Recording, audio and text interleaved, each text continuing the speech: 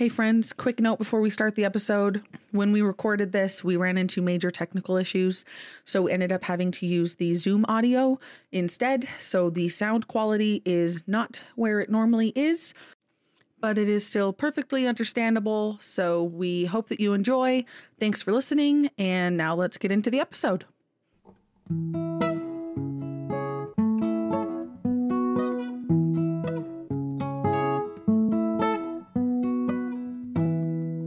The book was better. Hello, everybody, and welcome to the Book Was Better podcast. I am Kaylee Clark. I'm Taylor Collette. And today we will be discussing Jane Austen's Persuasion, comparing it to the atrocity that Netflix is trying to pass as an adaptation of this work. And we are joined by our good friends, Steph and Devin from We Ship It podcast. We've had them on the show now. Is this their third time? I don't know. It's been a lot. We like them. They've come it's on. Lots of fun. They came on for Percy Jackson, and they came on for The Great Gatsby. Okay, so this will be number 3. Listen, we got there. I'm very pregnant, and it affects my brain. 3 or 4, I was close enough. But yes, this is our third time collabing with them. We've also collabed on their podcast as well. So also talking about Persuasion. Yes. We talked about the ship of Anne and Wentworth. That episode is already out. We will link it in the description box of this episode. So if you want to hear us talk even more about Persuasion, then if you want to hear us talk about the good stuff, because we focus on the book more than this atrocious movie. So yeah, if you don't want to hear us just I'm not biased at all. If you couldn't tell our opinions already, a little spoiler for the rest of the episode. Never. It's gonna be a doozy. Yeah, otherwise only announcements before we really dive into it too much is if you have recommendations or ideas of books/movies that you want us to include on our next reading calendar, go over to our social media to let us know those. But otherwise, we are recording everything so far in advance that there's really no other announcements that we can do. Other than the fact that when this episode's come out, I will have had my baby. That's true. Yeah. So exciting. This episode will come out 2 days after my baby's born. So wow. Yeah. So I'll be in a hospital when this gets posted. That's exciting. But yeah, so if you want to see updates on stuff, you can check us out at TBWD Podcast on all the things. All the socials. And sorry, I have a little puppy who's poking his head up. He's supposed to be sleeping. You took him on a super long walk. He is supposed to be sleeping. You're supposed to be sleeping. He does still look really tired, at least. He's quiet, but yeah. He just wanted to say hi. Okay, you go back down. Go back to bed. Go back to sleep. Go back to sleep. Go sleep. No, I lost my train of thought. Social media. Will it come back? Who knows? So really quick, before we dive into it too much, I just want to introduce our guests. If you haven't listened to one of our previous episodes, where did we ship it before?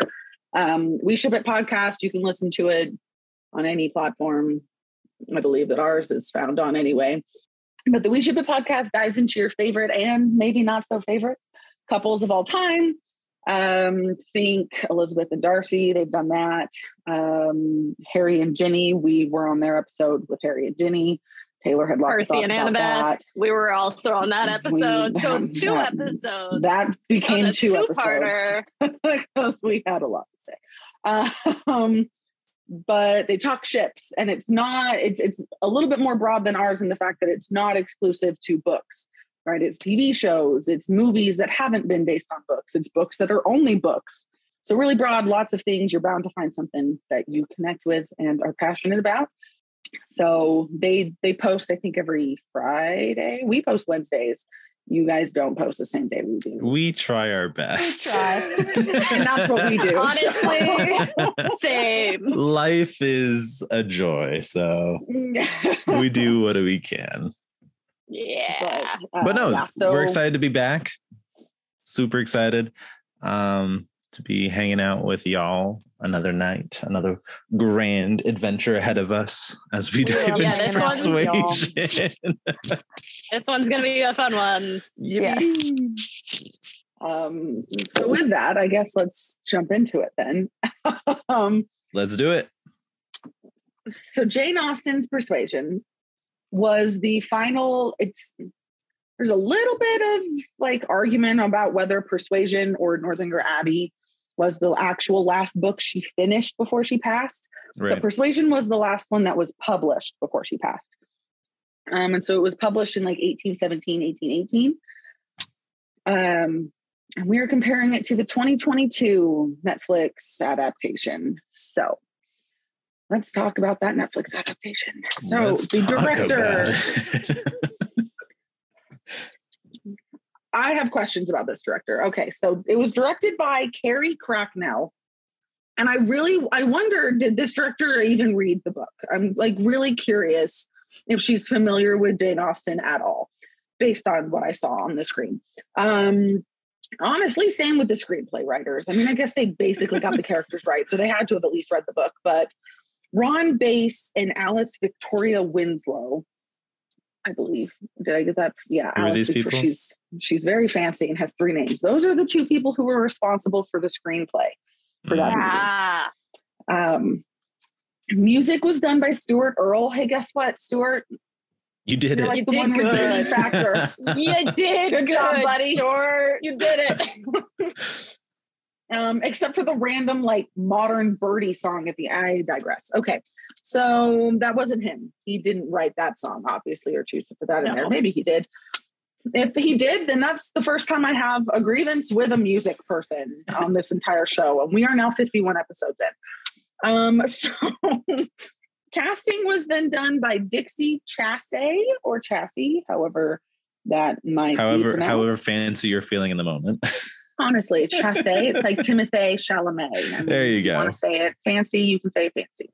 That's kind of our lineup. Obviously, a whole lot of other people go into making a movie. But those are normally the main ones we focus on because I feel like they have the largest impact on the success of a film. So, sure. Brief summary for those who haven't seen the movie in a while or haven't seen it at all and are listening to this anyway. I don't blame you. I didn't want to watch it. So, I mean, for the most part, the story is the same. So it follows our main character, Anne Elliot and Frederick Wentworth, right? That's the main couple. They were in love, and Anne, who comes from like a regal family, her dad is a baron, I believe, is the title that her family holds. It's a baronessy. So she's of high class, born in high class and status, and he was not. So she is persuaded to not actually marry him. Oh my gosh. The name of the book. And so then 8 years go by, 7, 8, it's debated, 8, I think it's 8. And he enters her life again. She still hasn't married. He still hasn't married. Mm-hmm. They've both matured and grown, except now he's this like decorated officer in the British Navy. He has money. He has title. He has all the things that her family was worried about when they were originally engaged. Except they both kind of struggle to communicate because it's been 8 years, and she thinks that he probably hates her now. And if I were her, I'd think the same thing because she broke his heart. And they just struggle to communicate. And then they're like throw in little other potential love interests for each of them that eventually lead to them confessing that they still love each other, and then all's well that ends well. Woo! It's a period piece. It's a Victorian romance. It's Jane Austen. We love it. Great stuff. Classic Jane. Now, how can you mess up that story? You may be wondering. Well, we're going to get into that. So join us. Join us in this, as this will be no surprise. I'm going to go last. In our last episode, I went first, which means if it were just Taylor and I, she'd go first anyway, and I'd go last. But as always, when we have guests, we will be, oh, my husband just tried calling me. Nope, it's fine. He's good. He said, never mind.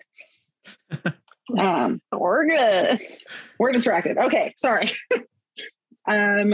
So we're gonna let our guests go first. I don't know which one of you wants to go first, Devin or Steph. I'll let Steph Either go. one of you, and then Taylor, and then myself, and then so we'll all do our number 2, and then we'll all do our number 1 grievance. Because there's 4 of us, we reduced the number of grievances to just 2 instead of 3.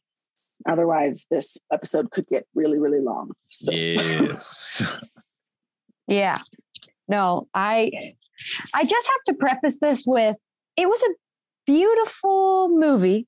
It was very pretty, but I tend to be a little bit more tough on Jane Austen films because I freaking love Jane Austen so much. So when they add director's choice type stuff, I'm like, you didn't have to, because the story was so dang perfect. So in my opinion, and my first grievance has to do with breaking the fourth wall. So I think the reason that they did this was because, so like there were these asides, because I think Anne was the narrator here.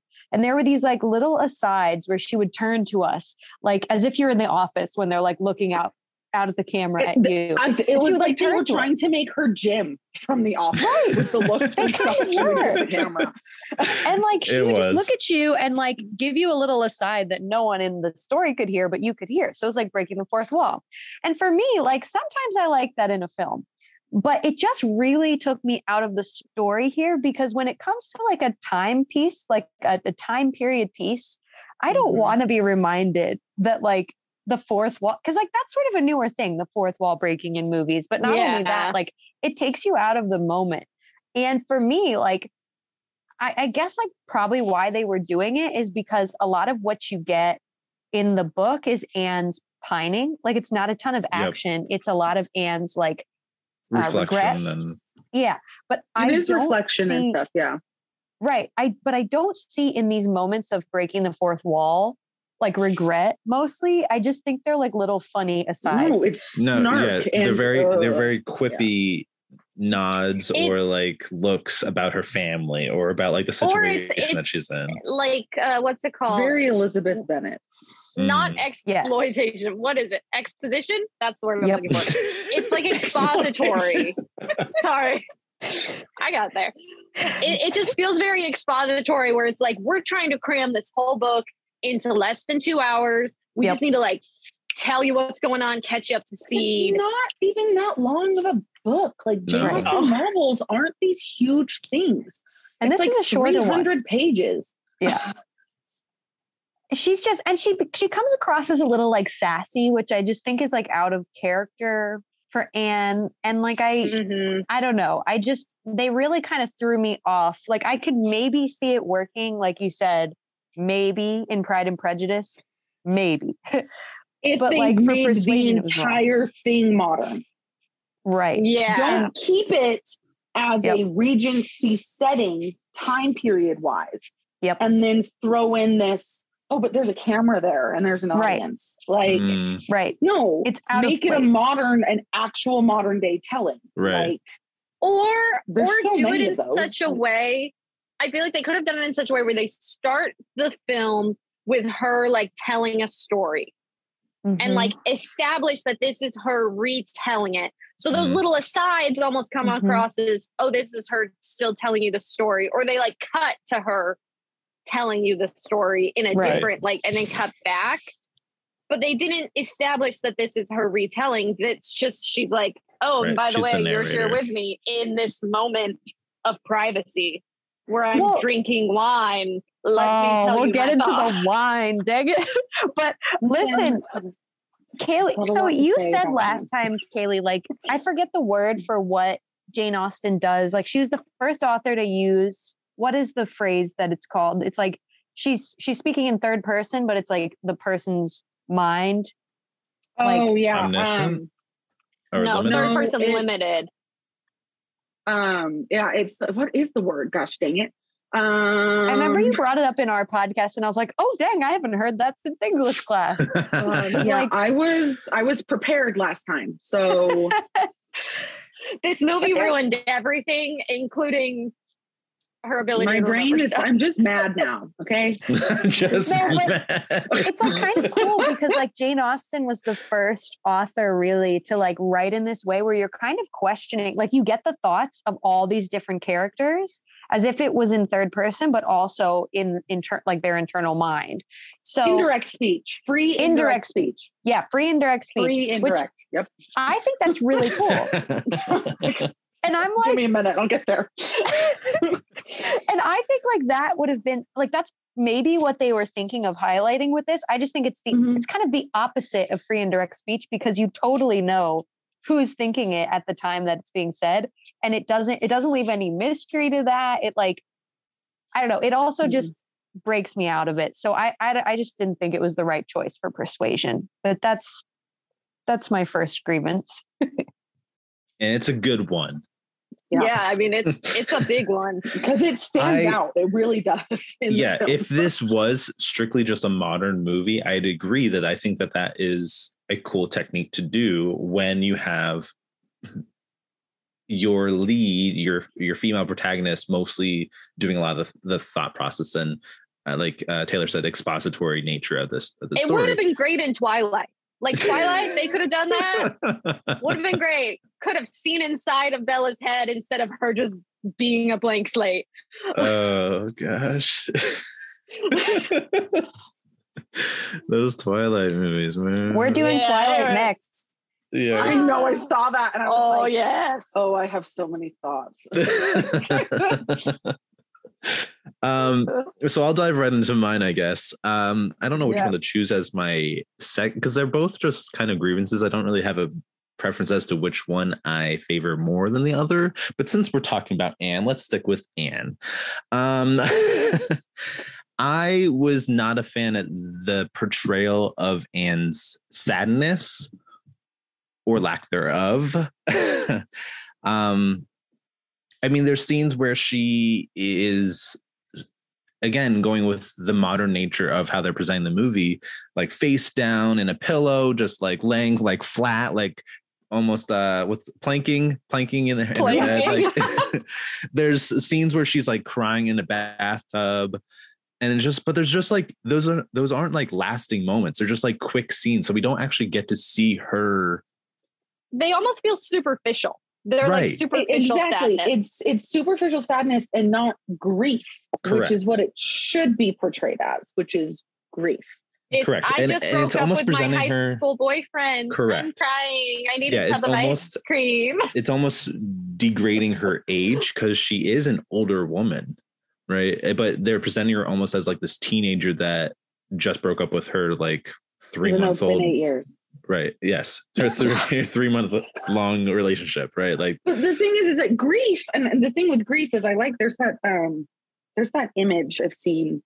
I think a lot of people have seen it, so they understand what I'm trying to describe. Where it's like grief isn't there's a glass and then the ball gets smaller over time. mm-hmm. Grief stays the same size, but then the glass around the grief gets bigger.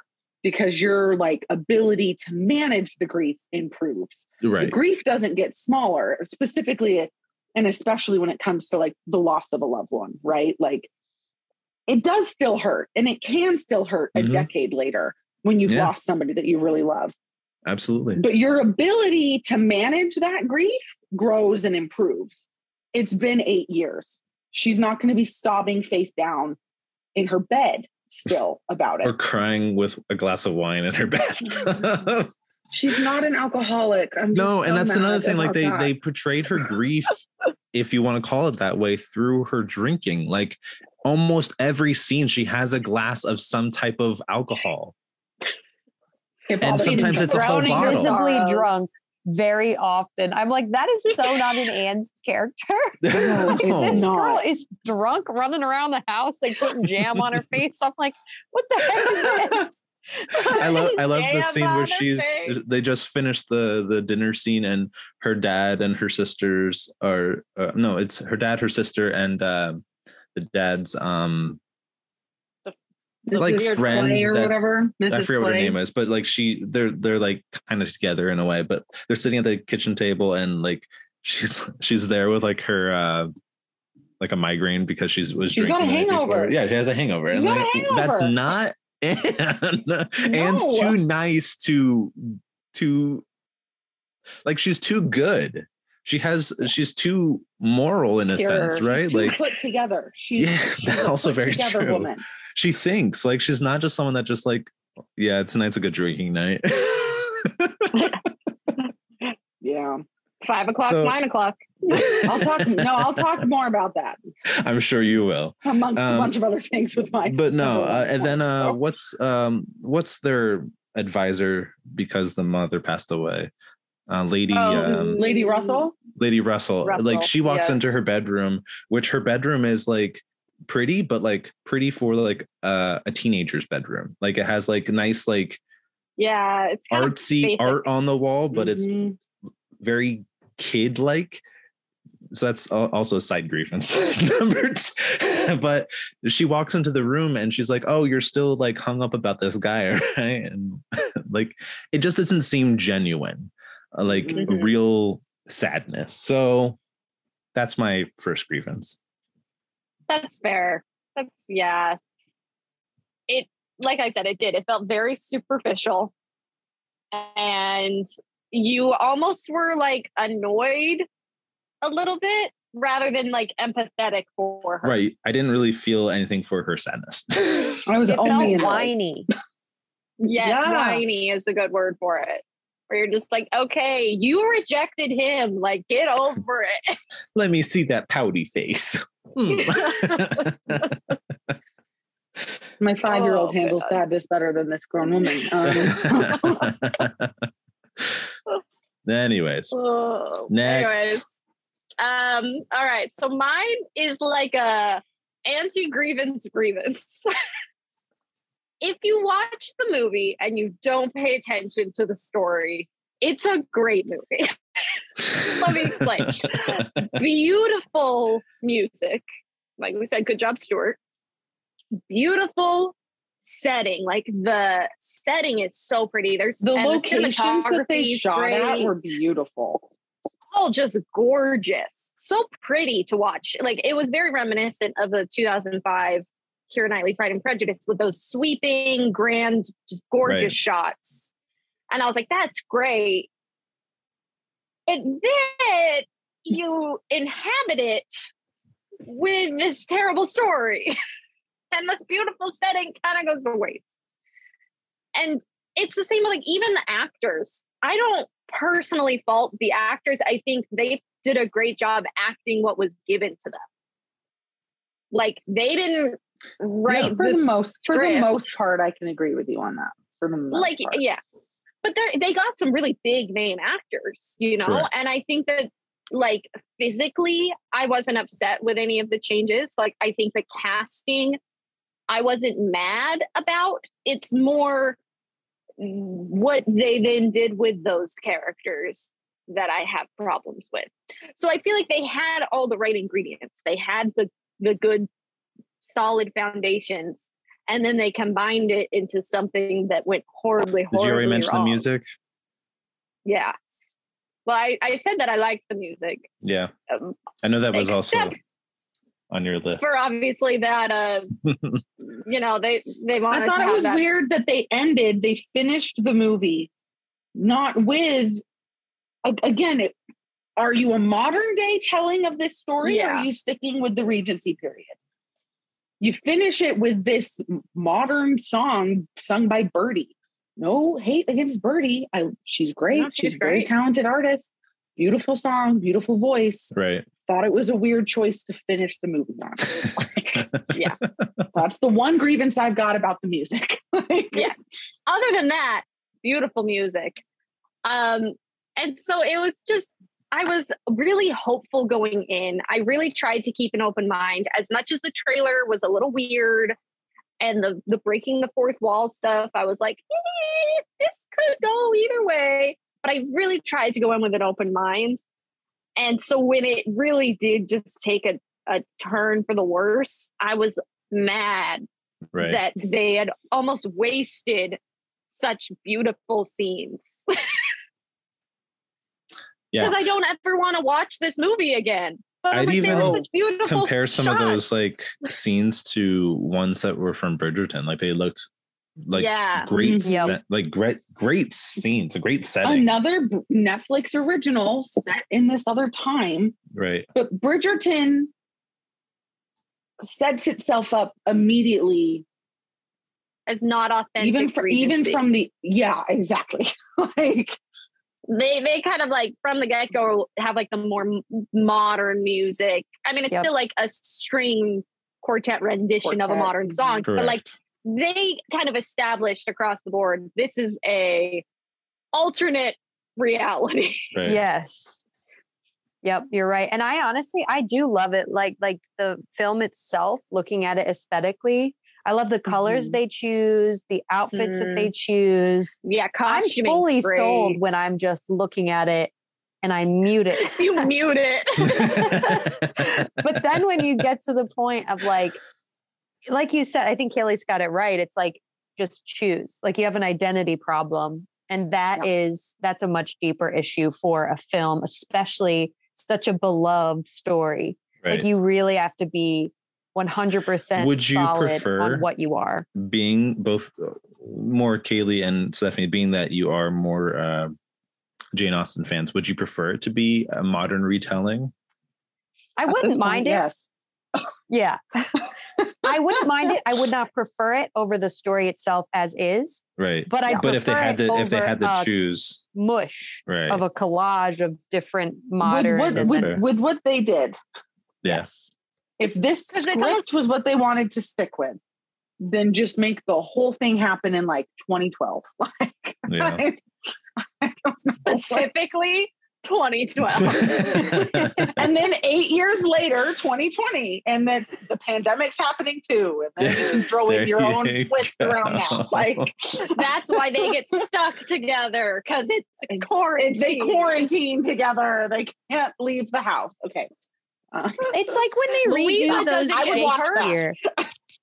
It's like when they redo those Shakespeare films in like the modern day, like 10 Things I Hate About You. Like they're so cheesy, but I love them. I'm like, this is, you can just like draw parallels, but it's not, it is modern. It is completely set in modern day. That I like. Clueless is like one of the most classic like retellings of Emma ever. Exactly. And so it's like, you can do it very successfully. Mm-hmm. But you also look at like you want to do. Yep. But then you look at like the 2005 Pride and Prejudice is also super beloved and like everyone loves it, but it's very period. Like that is what it is. It stays in its lane. Clueless stays in its lane. This one's driving down the middle of the road, trying to be in both lanes, and everyone's mad. Yep.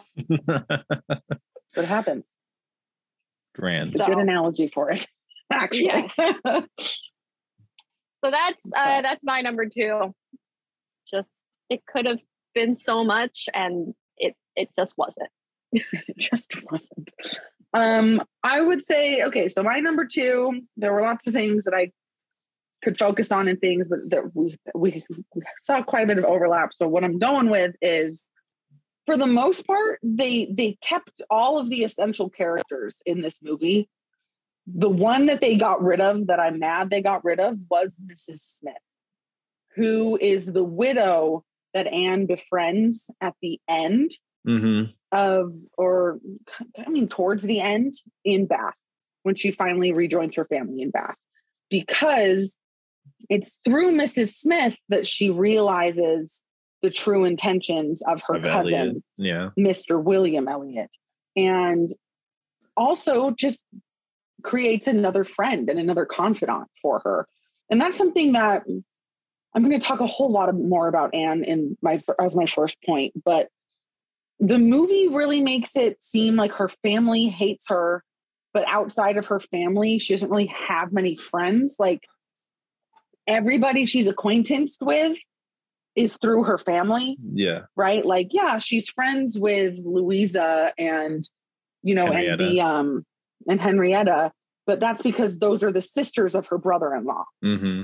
I like that Mrs. Smith is an example of like, no, Anne is likable. Mm-hmm.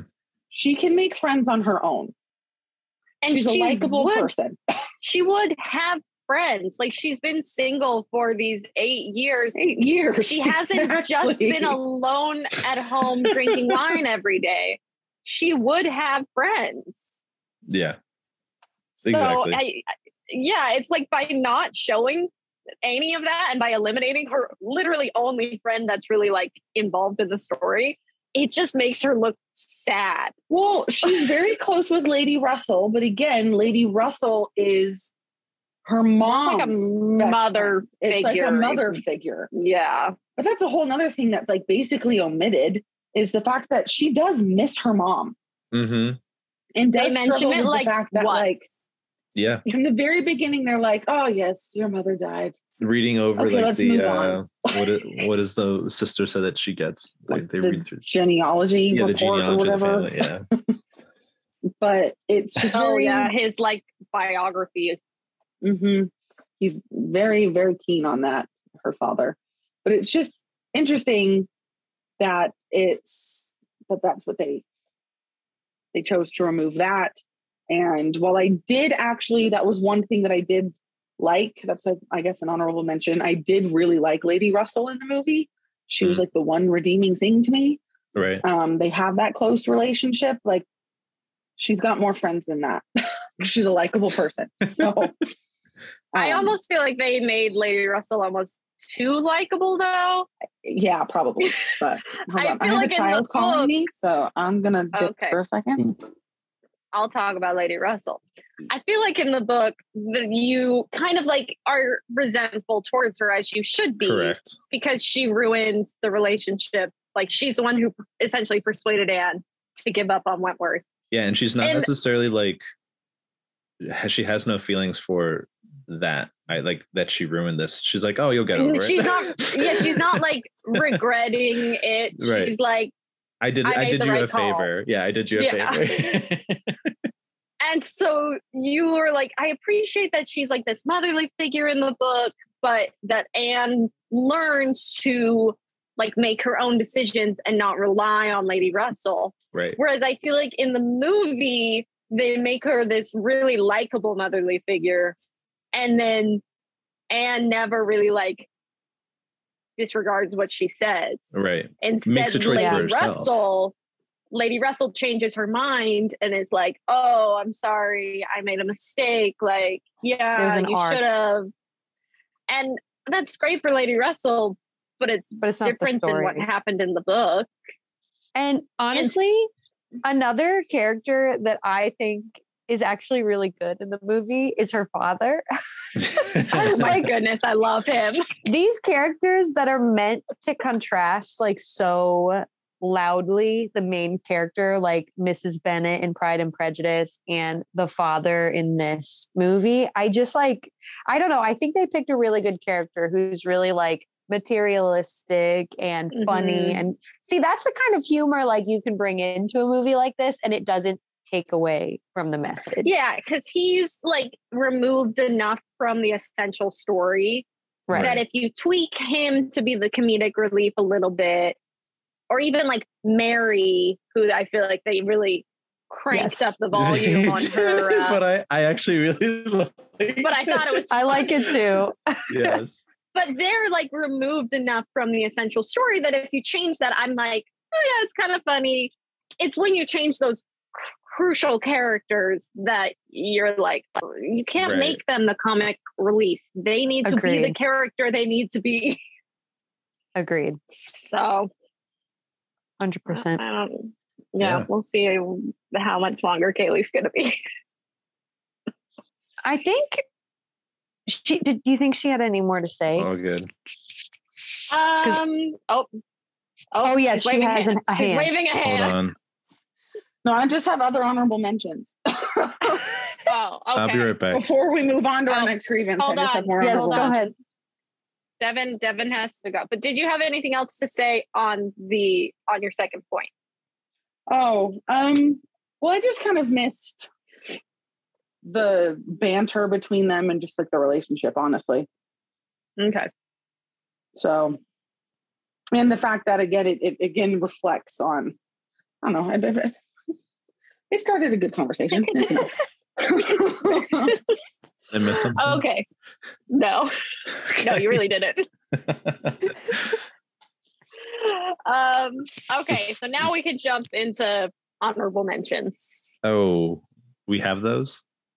I mean, if you have any. We kind of were mentioning like, some of the characters that we liked just recently. Yeah. Well, and I'll say an honorable mention in general for the movie is I like how Netflix diversifies their casts.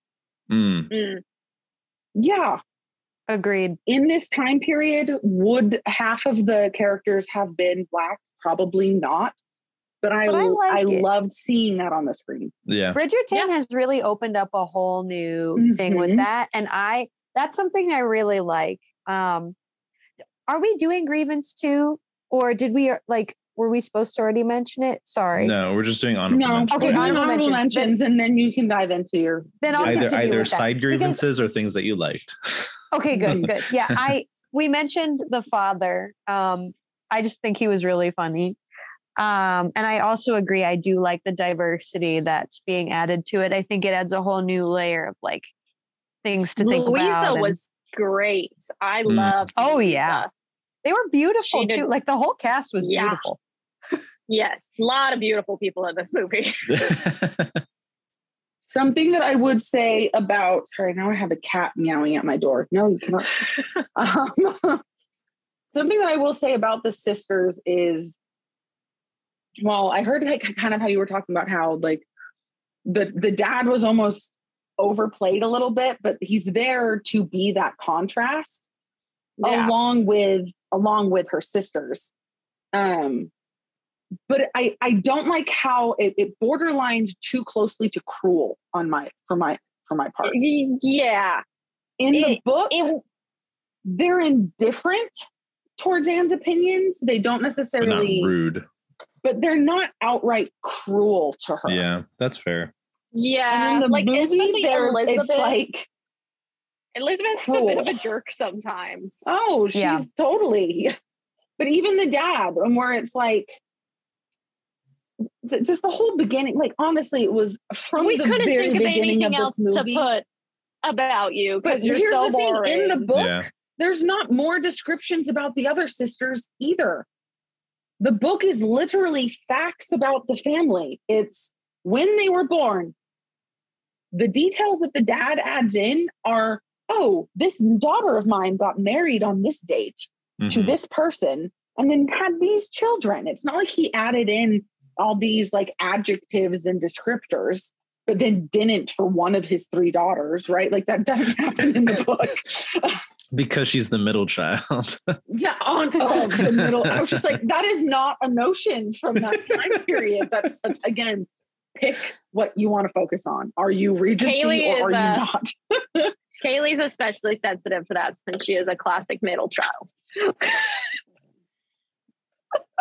I did not have my time. No, I'm just kidding. I'm not even a true middle child. When you look at it, you're actually the middle child of our 5 I know. siblings. But with age gaps, it doesn't line up. It doesn't. You're more the middle child than I am. Yeah, you're more youngest. Yeah. Despite having 2 more younger siblings. Psychology.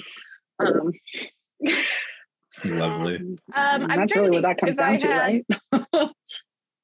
I think another just honorable mention that I don't think this will be covered by any of your other grievances. Hit me with it. I'm trying to run through it in my brain. Yeah, I think just I specifically want to take a moment to talk about the drinking. I know we kind of mentioned it already, but just kind of that element across the whole movie. A lot of drinking. Well, don't get wrong. It's not like people didn't drink in that time period. Right. I know, but They it did, needs to be but that, it was like, more men than women. yeah. Especially of high society. Again, when you're looking at the class that they're in and the kinds of events and socialization gatherings that they're a part of. Would they drink wine? Yeah. Would the men also drink port and beer and like other alcoholic beverages? Yes. They were not drinking to get drunk. Usually. Yes. And not if women were present. Not if women were present. Well, if and it was I the think men that's by themselves, that was a whole other story. I think that's another point going off of that, and maybe on top of the drinking. Now that I think about it, it's just like that whole class. I feel like there's not a lot of class in the movie when these are supposed to be very like well-to-do people.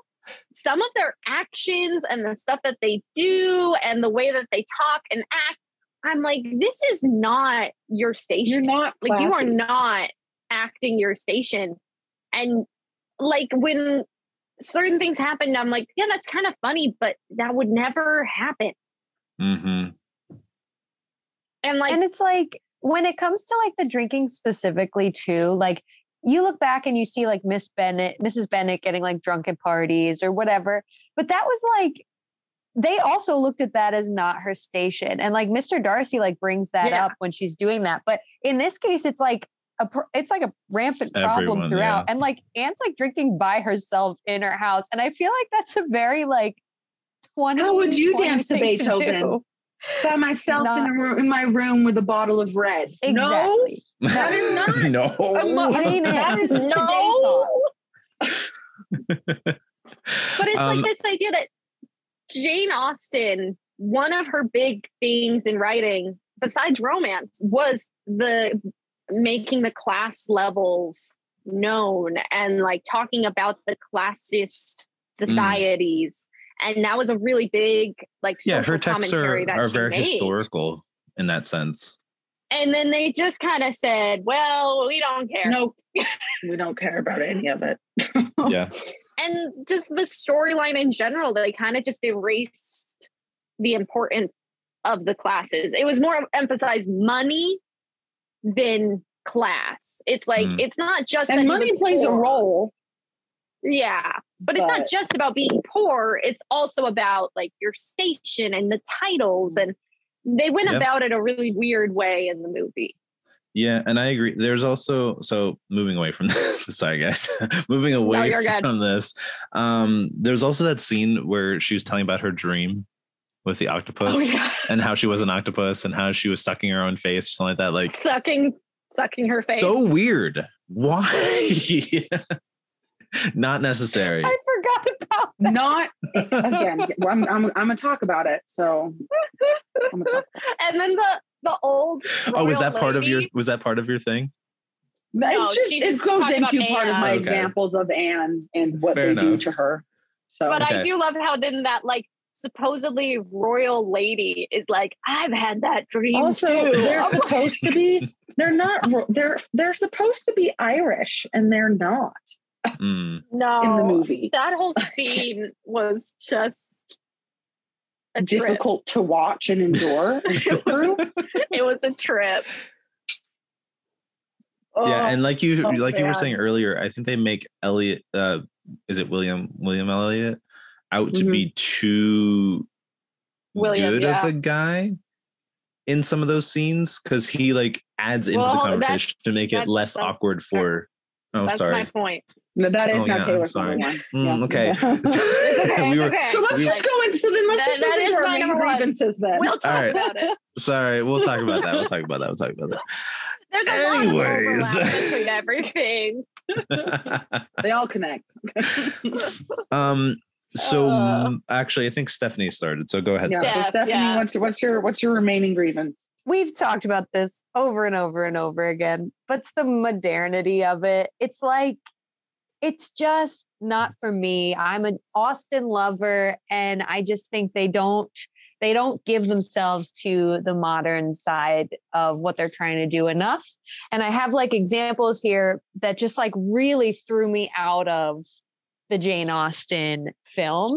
And like, I do think this came from, you know, we saw Bridgerton come onto the scene and they really tastefully did the modern Regency era mix, but they did it in a way that did not take you out of the film. Like the songs, yes, you would recognize the tune, but it's in the strings. Like they did it well. They didn't add modern day slang. Right. Well, like she constantly called Wentworth like her ex. I'm like, excuse me, no, please don't do that. That sounds so weird. Yeah. And so there was that, and then they said now we're worse like, than exes. We're friends. Right. I'm like, what is this, an Instagram like story? What the hell? Way to take like the beautiful language from the book and just totally bastardize it. Yeah, like, and then she's like saying like, oh, a 5 in London is a 10 in Bath, like things like this. I never like, trust a 10. You'll be a 13. I'm like, this is not a thing that existed. Like, right. It wasn't for me. And like, I don't know, it especially made Anne, like we said before, just seem sassy and seem like she was on social media rather than she was like home, like grappling with her grief. It's like, stop it. I don't like that. And I don't know. You see some really well done, aesthetic, beautiful pieces come out in the 2020 era. Like with, I don't know if you guys have seen Emma, the new Emma remake. I really liked it. I know some people did not, but like you have a chance to really remake this film and make it beautiful, like the 2005 Pride and Prejudice, like the 2021 Emma, but you don't have to change the actual content to become this like modern weird hybrid. And so I just think they get it wrong. We've talked about it enough, like I think throughout this episode, but that was like my main grievance was, wow, you had such a great cast. Like Taylor was saying, wow, you had such great scenery. You just missed the mark for me. Yeah. I feel like it's also you didn't make people playlists. Yep. At that time. That did not happen. Sharing sheet music with a person is not considered sharing a playlist with them. They did not have their own version of a mixed tape that you gave your boyfriend. Like that's not the ancient ye old mixtape. And I feel like part of the reason that it was so jarring as well to hear those phrases is because then they would also pull straight lines from the book. The text. Yeah. And so it'd be this beautiful written like word and it would be like so good. And then the next line, they're like, I don't trust a 10. And you're like, what? And it's so obvious when they took language directly from Austen because it stands out so much more elevated, so much it's poetic, like contrasting that to the language and the writing that the writers did. It's awful. It's like it's like a high schooler. It's like a high schooler writing a paper and copying and pasting parts of the text. Right. And you can clearly see what they wrote and what they copied. Well, not only is it modern language. Devin knows very well. But not only is it modern language, it makes her seem like she's Gen Z. When clearly in this film, she's like not. She's like the Gen X generation right now. Like she's like older and she's like more mature and going through this grief in a different phase of her life. And this makes her seem like a petty high schooler and I don't like it. So yeah. I concur. Mm-hmm. All right. So I'll dive into mine as well. We haven't talked a lot about Wentworth. But I guess I'll talk a little bit about that now. I think I'm going to disagree with you, Devin. I think you will too. Oh. But I just felt like there was a lack of chemistry between these two.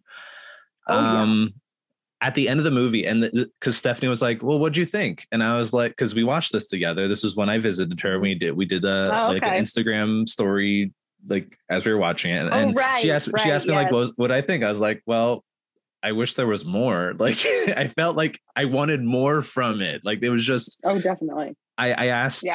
I said like, that's it. Like, that's the story. She's like, yeah, that's the story. I'm like, That's it? They're like, come on. I wanted there to just be more intimacy between the two to really showcase the longing that they both desire. And I think they had a scene where it was so close to that. And that was when they are on the beach and he walks down to her. And I think that's the scene where I like, it's almost there. Like it's so close, but it's want so close, more. But still not quite there. Correct. Because it's still more awkward than longing. I agree. It came off as more awkward, and then she had that. I forget what the line was after that, but it kind of broke the whole emotion of it all. And I was like, the line. That's where she says, "Now we're worse than exes." Oh yes, we're friends. That's where she said that stupid line. You almost had like good, strong feelings for each other. It started so strong. That scene did. Yes, that was that was one, and I think they have other. That was one of the copy and paste scenes. I think they have other good moments, but I just wish there was more interaction between them that really sparked like, yes, this has been a relationship that they've been apart for so long, and but the love is still there. Correct. You almost, or at least for me, I wasn't really rooting too hard for Wentworth in this movie. I was kind of like, Steph over here is struggling to contain herself. I know that they're gonna end up together. I think I can agree with Steph in the sense that I was rooting for Wentworth because compared to all of the other men in this movie, Wentworth was the most class act. He was. I was rooting for Wentworth. I was not rooting for Anne. That's where I am at. Exactly. That's where it was hard. Fair. Like Wentworth is my perfect, grumbly, dark, like, oh, I just love him. He's like my little Darcy guy. I just really liked the actor that they picked. He was very good. I think the actor was great. And I did like him. I just felt like whimsical and like silly, but not in like a sunshine and gloom way. It was more like in a, I don't want to say stupid because she's not stupid, but more just like a sassy, like just not serious. And then like he was very serious. Whimsical. Yeah. Whimsical. I don't know who to fault. But the chemistry was not there. Right. And I don't know if they just didn't. And I did not get pining. I got awkwardness. They didn't give him the chance. The end scene where she runs after him, I get more emotion. But again, I want like I finished the movie. I was like, okay, but 2 minutes. I want more. Like 2 minutes is not enough. But it was like that end scene. I was like, it almost doesn't make it as much sense because there was no foundation set up in the movie for it. The book sets up a lot of foundation through all of this, just like slow, like ultimate slow burn. If you're a slow burn fan, book is ultimate slow burn. The movie does not have that present. They also cut his letter down quite a bit in the movie. Like they only read like a little bit. And I feel like I wanted it to be in his voice, not stupid Anne's. I'm sorry. Yeah. The way she reads it, like, ruined it. And I feel like they cut out some of the really good stuff. And, like, he's not supposed to mention Mr. Elliot, like, William, at all in the letter. Like, that's not part of it. Like, by that point, that's done. Like, and so the fact that they brought that up again in the movie, like, that's part of his decision-making. Like, no. And he, like, kind of takes on some of the blame. He's like, I've been resentful. I've been unjust. And you really just, like, feel for him in that moment. And his letter in the movie, I was like, all right. They'll get together now. I feel that. I do feel like we're let down a little bit with the romance. Like Pride and Prejudice just gives you such good scenes. A romance. Like what the even just supposed to be. The freaking hand flex. Yes. There was none of that. None of it. Subtlety. And that's what makes you root for a Jane Austen couple is this like slow burn, like what does he think? What does she think? Oh my gosh. Chemistry. Yes. This back and I was just forth. like, Wentworth, like you can come over here and leave her. I don't know. Yep. Well, the annoying thing, I'll get into it. Never mind. I'm trying to jump into my number one too early. Taylor, you go first. Well, mine, I mean, did you have anything else to add? Are you done? No. Yeah. I'm good. That was it. Okay, perfect. And that kind of flows into mine off of Mr. Wentworth. I'm going to talk about Mr. Elliot, who they really changed.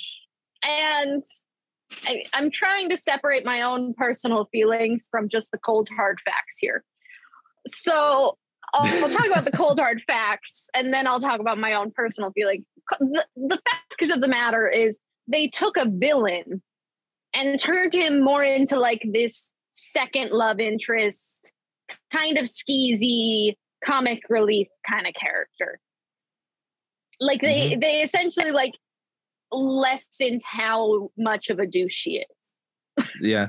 I remember watching it with Steph and being like, wait, I like this guy, but I'm not supposed to. Like, I know there's a reason why I'm not supposed to like this guy. I just don't know why yet. And then you don't really figure out until the end where he's like talking to another girl while Anne's like walking down the alley. He's not just talking. He's not just talking. Oh, he's smooching with her. I know, but making out with her. But that's just it. They resolve his thing like that. They're like, oh, right. They don't really. Bad guy. It was lazy. The way they did it in the movie was so lazy. It was ridiculous.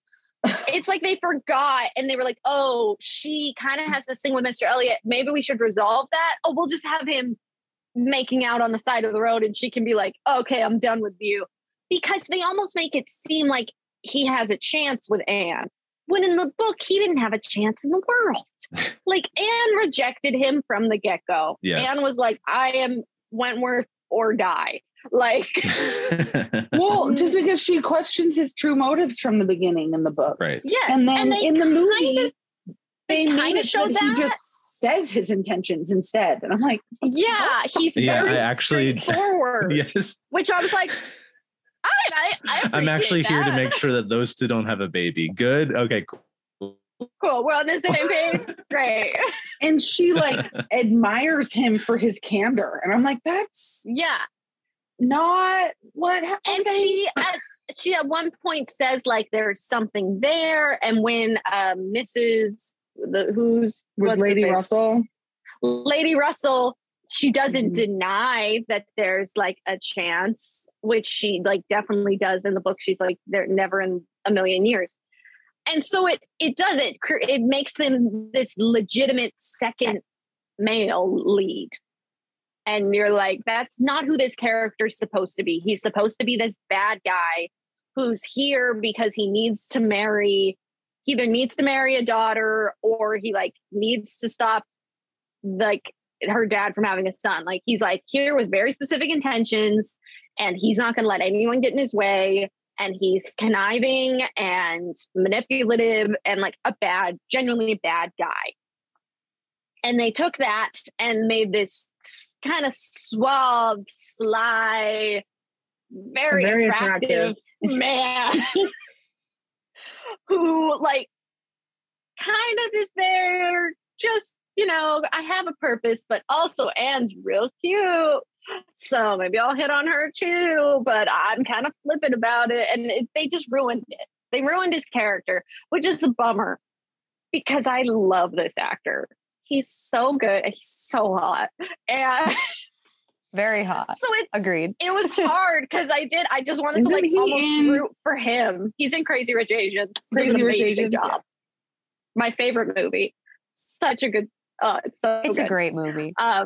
It's so good. And he's great. So I already have this kind of like love for that actor. And that really, this is where my personal feelings You can't get in the hate way. him then. Because I couldn't. I was like, I like him too much. And when they didn't make him as evil as he was in the book, when he was straight up about his intentions, when he seemed kind of genuine in his pursuit of Anne, I was like, I don't dislike him. Not a bad second choice. No, I was like, he's not bad. And then again, they almost did his character this disservice by at the last minute being like, oh yeah, and then he's making out with this chick and then marries her, which she doesn't do in the book. She's a mistress. No, she's a mistress. More of a mistress situation. Yeah, that's true. They're not happy. But Jane Austen doesn't give them happy. They do end up like they're together, quote unquote, together. They run off. Yeah. But it's not supposed to be this happy ending for them, like the movie shows, where it's this happy wedding and everyone's there and it's great. And la di da. Like, no, just no. Yeah. So there you go. That's my big grievance. And it was especially like strong because of the actor. Good old Henry Golding. He's great. All right. Now the one that we've all She's been like waiting getting for. ready to do it. I've already ranted a lot, but like, and this is another thing that's been brought up repeatedly, but like my whole number one grievance is just Anne. Yep. And we've already mentioned things, but there's still just a lot to dive into. So we've mentioned how the movie basically turns her into an alcoholic, which is not a thing. We've talked about how it removes her maturity, right?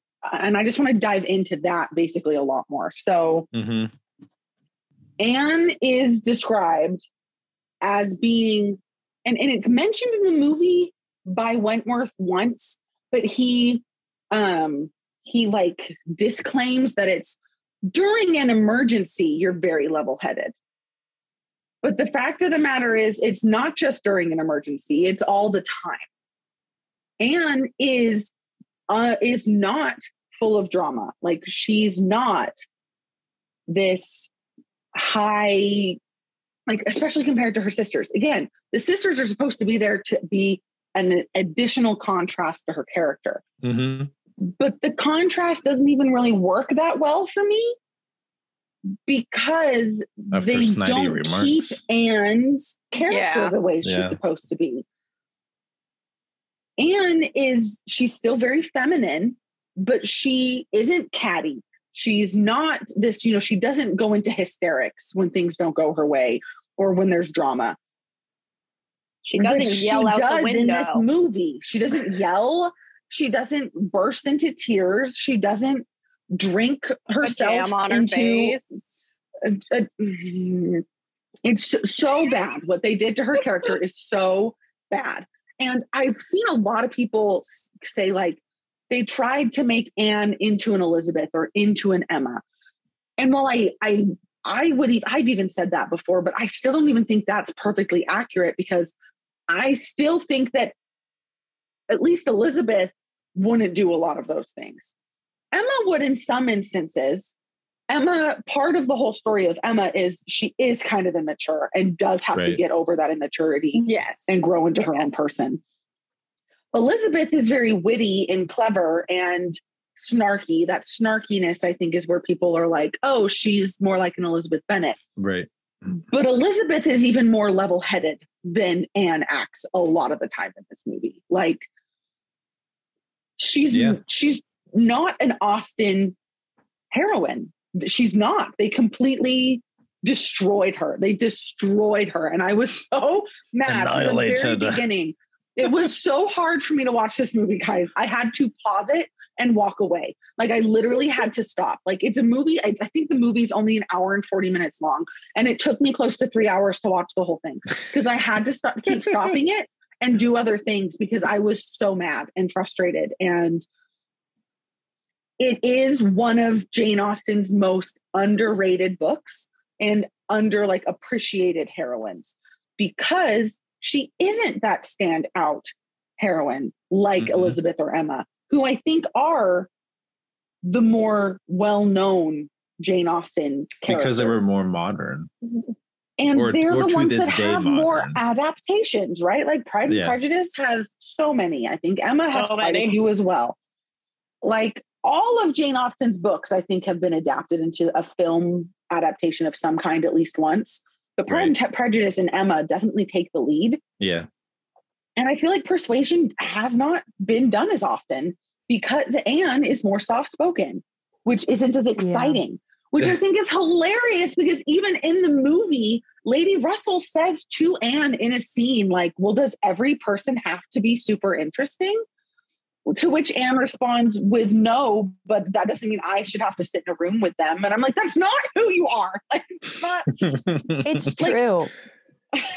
And like, that Anne line undermines the story's message. Like, Anne is supposed to be like or in my opinion, she's one of the main Jane Austen characters you really need to get right, because like Elizabeth, you can add a little bit of flair and it's not going to change who she is a little bit or too much, because she has that wildfire in her. And this is a more mature Austen character. Like, it's really important that she's set apart from the other Austen heroines, because she was written while Jane Austen was older. Like, she's much more mature. She's been through her life of grief. We're not supposed to get this very like sassy, funny, quirky Anne. And it's not just like the things she's thinking that are different. It's the way she's acting. Like, it would be something different if she was like thinking these sassy thoughts but not acting on them. But she just like blurts some of the stuff out, and I'm like, that's just really and the thing is that even in the book, she doesn't think those thoughts and just keep them to herself. She doesn't even have those thoughts because she's kind. Right? Like, there's the difference between being nice and being kind, because a nice person may still think those negative things and just not say it. Whereas, like, I feel like a truly genuine kind person, they don't think those negative things and negative thoughts about people as often. Like, she genuinely gives people the benefit of the doubt. Right. She's level-headed. She understands the different circumstances that goes into her weakness is that she was able to be persuaded at one point to not follow her heart. That is what her flaw is. That's like the one flaw that Anne might have, is her ability to be persuaded by others. That is her flaw. Otherwise, she isn't a problematic character, like, at all. And this movie, Anne, is super problematic in a lot of ways. I wonder if that has to do with the chemistry problem a little bit, because you almost wonder while you're watching this, why does Wentworth like her? Even like her? Right. Yeah. And in the book, it's like so clear. It's because she's kind and because she thinks things through and she's methodical and all these different things. She's smart. Right. And in the movie, it's like, first, we don't really get the chemistry moments. So the passion's not there. Second, what are the characteristics that he sees in her? And it's like, she's almost arrogant, which is so not Anne. Right. Yeah. Yeah. I will the say, passion is still there. She's still very passionate about Wentworth, but like, it's very balanced with her other characteristics because she has that self-control. But you still get the longing and the pining because the passion is present, but she has self-control which basically drives the whole story along, which what makes it take so long is because she's got that self-control. Like, yeah. And I mentioned this in, I think, the episode that we did on We Ship It with the Wentworth and relationship.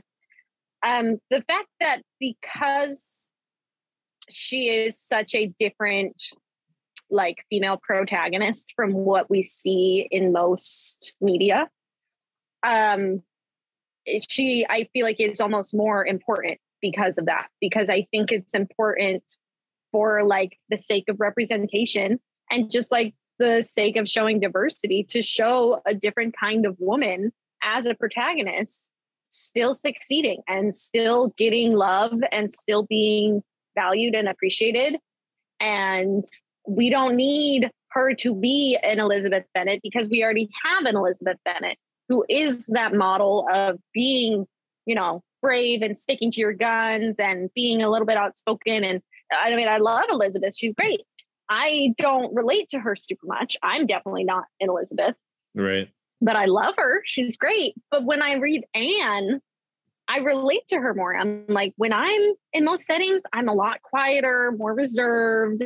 You know, she's more of an introvert, really. Like, Anne is an introvert. And it's nice to see that represented, because I feel like a lot of female protagonists are not that way. And they're all very bold and outspoken. And it's nice to see someone more relatable, but still being the main character. And so I think it's sad that this film, like Netflix, decided that the only way they could make her appealing to a mass audience would be to make her this brass, like sassy. And it didn't work woman because everyone hated it. Yeah. And it's kind of just sad to see like that's what they thought they needed to portray in a woman to like be popular. And I just don't think that sends a good message. And so yeah, it was just bad. Preach. Yeah. Agreed. It was a disservice to the book. It was a disservice to the characters. And it was a disservice to women because again, you can still be considered a strong woman and like a confident woman and like a self-assured woman without being outspoken. And you don't like, everybody has different strengths and weaknesses and are different. It's what it is. Yes. Yeah. And it made me really mad. It made me really mad. I'm mad that I had to watch the movie to talk about it because then I was like, great. And then this is giving Netflix another view. Like, I don't want them to get good numbers on this stupid movie. Control Z. Should have found some bootlegged version so they didn't get the numbers, but no. I mean, there's so much more I could say. Because honestly, it's just like this when it comes to examples, like from the movie. Well, this is one of those rare times. Bad. I feel like in a lot of our episodes, we say, if you haven't seen the film, I would definitely say go watch it. No, you don't need to. You don't need to watch this one. I wish I had. I will never watch this movie again. It made me mad more than anything else. Like, just read the book. I'll definitely to the audio finish my rewatch because I started it last night, but I put it on like 1.5 speed so that way I could like get through it faster. So I'll definitely finish. I'll definitely finish the rewatch, but I won't be. I probably won't be coming back to it. No. If I need a dose of Austen, this will not be where I will turn. Never. I think it's still Pride and Prejudice for me, man. The Keira Knightley 2005, Keira Knightley, every time. Every time. It's like what we posted to our story. Mentally, I am here. Yep. Always in we have Pride and Prejudice. I don't think we had any faux pas that we have. I know we got one, but the problem is there's multiple places that they can send them. So I'm always like, don't want to miss one. Did we get one on Facebook? I remember seeing a comment notification on Facebook, but yeah, I've got a bunch of notifications. Are any of these comments? Or are they just, we're with you on your thoughts? So that's oftentimes what they end up being. Yep. Okay. So I'll just read the one we've got then. This is from Sam. This is on Instagram. But open, please. So Sam Berry, she said, for me, the whole tone of the movie was super off. They tried to make a sad book about longing into a snarky comedy. And I think that that's a really good way to put it. To sum everything that we just set up. Yes. I was like, way to really like summarize it into just like one sentence. To tie it in a pretty bow. That's a good way to summarize, basically. The tone was off. They missed the mark, as Steph has said as well. They just right. And again, I just have so many questions for the director. What was she doing? Why did she want to take it in this direction? Why did she think that was a good idea? And the thing is I click to see what else she's directed, and I don't like recognize anything, and there's not very many. So she's a fairly new director, I guess you can maybe chalk some of it up to that. She only has 7 other credits for being a director. What a bold choice for being a new director. I wonder if she felt like she really needed to come out strong with something. But do you blame the director for the script writing? I don't know, because it depends on the lack production. Of chemistry and the way that a lot of those scenes were portrayed. We used to question a lot, like, who's really to blame? Is it the writers or is it the director? Because I know is it's a little bit that of Harry Potter one. Yeah. The Harry Potter 20th anniversary reunion. where they interviewed a lot of the directors, where the directors specifically talk about certain scenes and admit why they had them do things a certain way. And it's like, oh, it's the director to blame most of the time. Why things are changed and done a certain way on the fly, because the director is viewing the scene and they're the one saying like, no, I want you to do it this way. I want you to portray this emotion. Also from what I know from my time working in production, the director generally has the final say on the script. Oh, absolutely. So even though the screenwriter is the one writing it, it has to be approved. That's fair. By the director. So it is possible that the screenwriters made some of those changes, but the director was okay with that. So I can still blame the director. Yeah. So I just, she's who I blame mostly. It wasn't a choice. It was a choice. Choices were made. Okay. Mistakes were made. Maybe the most obvious time that we already have an answer to this question. But the age-old question is, was the book better? Yep. Yes. Yeah. So much. Oh, so much better. I can't with this one. It's so bad. If you have not seen it, you do not need to watch it. Like, don't waste your time, especially if you have read the book. Maybe if you haven't read the book and you're not a huge Austen fan, maybe you can still enjoy it. But like, I don't think so. Like, I really, even without having read the book, the movie is not done well. Like, it's like we've talked about. I think if I didn't know who the characters were, what the objective or design of it all was, like, I could probably walk into this blind and maybe appreciate it for what it was. But even like, if you like, I don't know. I feel like it was still just missing something, because like it's been a while since I read the book, and I've only read it the one time before we recorded with you guys.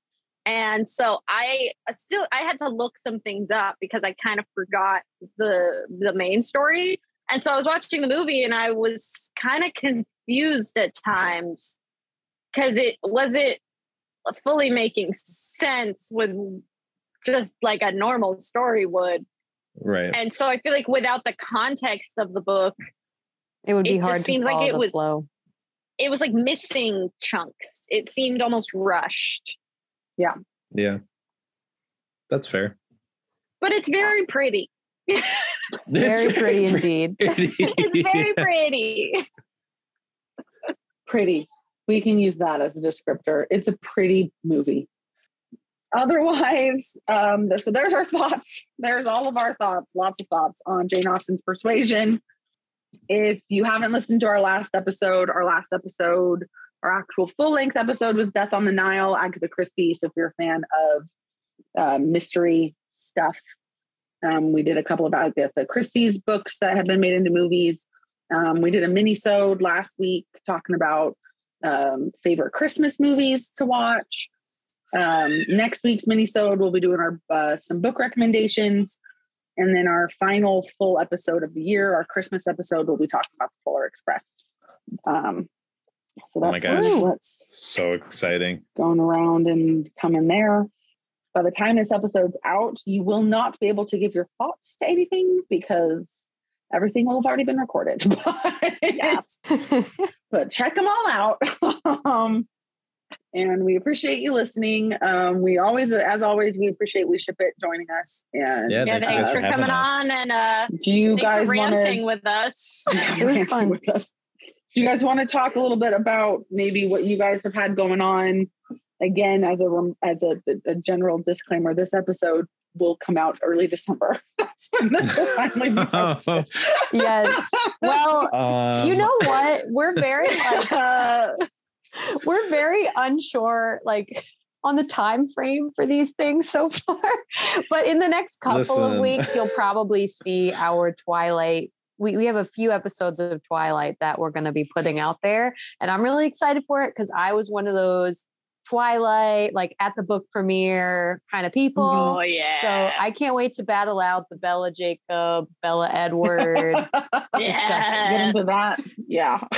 So that's going to be coming up for us. I don't know, Devin, if there's anything else you can think of, but finishing up Six of Crows, maybe. Yeah, I mean, that'll be by the time this comes out, this will be in the past, but you guys can check out Six of Crows as well. We dove into those three couples and our love for them. And yeah, we're probably going to be in the middle of our Twilight Saga series, and we might even have a Christmas episode out. So we'll see what we can do, people. You're going to talk about a Hallmark couple? No. We should. Maybe the Lindsay Lohan Christmas movie that's coming out. That one's coming out. Oh, good old Lindsay. She's making a comeback. Doing her best. Yes. If you don't follow We Ship It on social media, you definitely should. They're at We Ship It Podcast on pretty much everything, I think. We predominantly roll on Instagram. So definitely check them out on Instagram so you can stay updated with their releases and check out their episodes because they're super fun and Thanks. I love them. You're awesome. Yeah, it's Thank you. talking with friends about your favorite it's great. So definitely check them out. But thanks again, guys, for joining us as we talked about this movie. Happy early congratulations to Kaylee. Yes, baby times. I will be very tired when everyone's actually listening to this. But in other news too, if you want to see my baby, I'll probably have shared a picture of my baby when this episode is out. But we appreciate all of you. Thanks for listening. Again, if you enjoy listening and you like what we do, please leave a review or a rating. It just helps us out. But otherwise, we hope that you have a great week. And don't forget to read.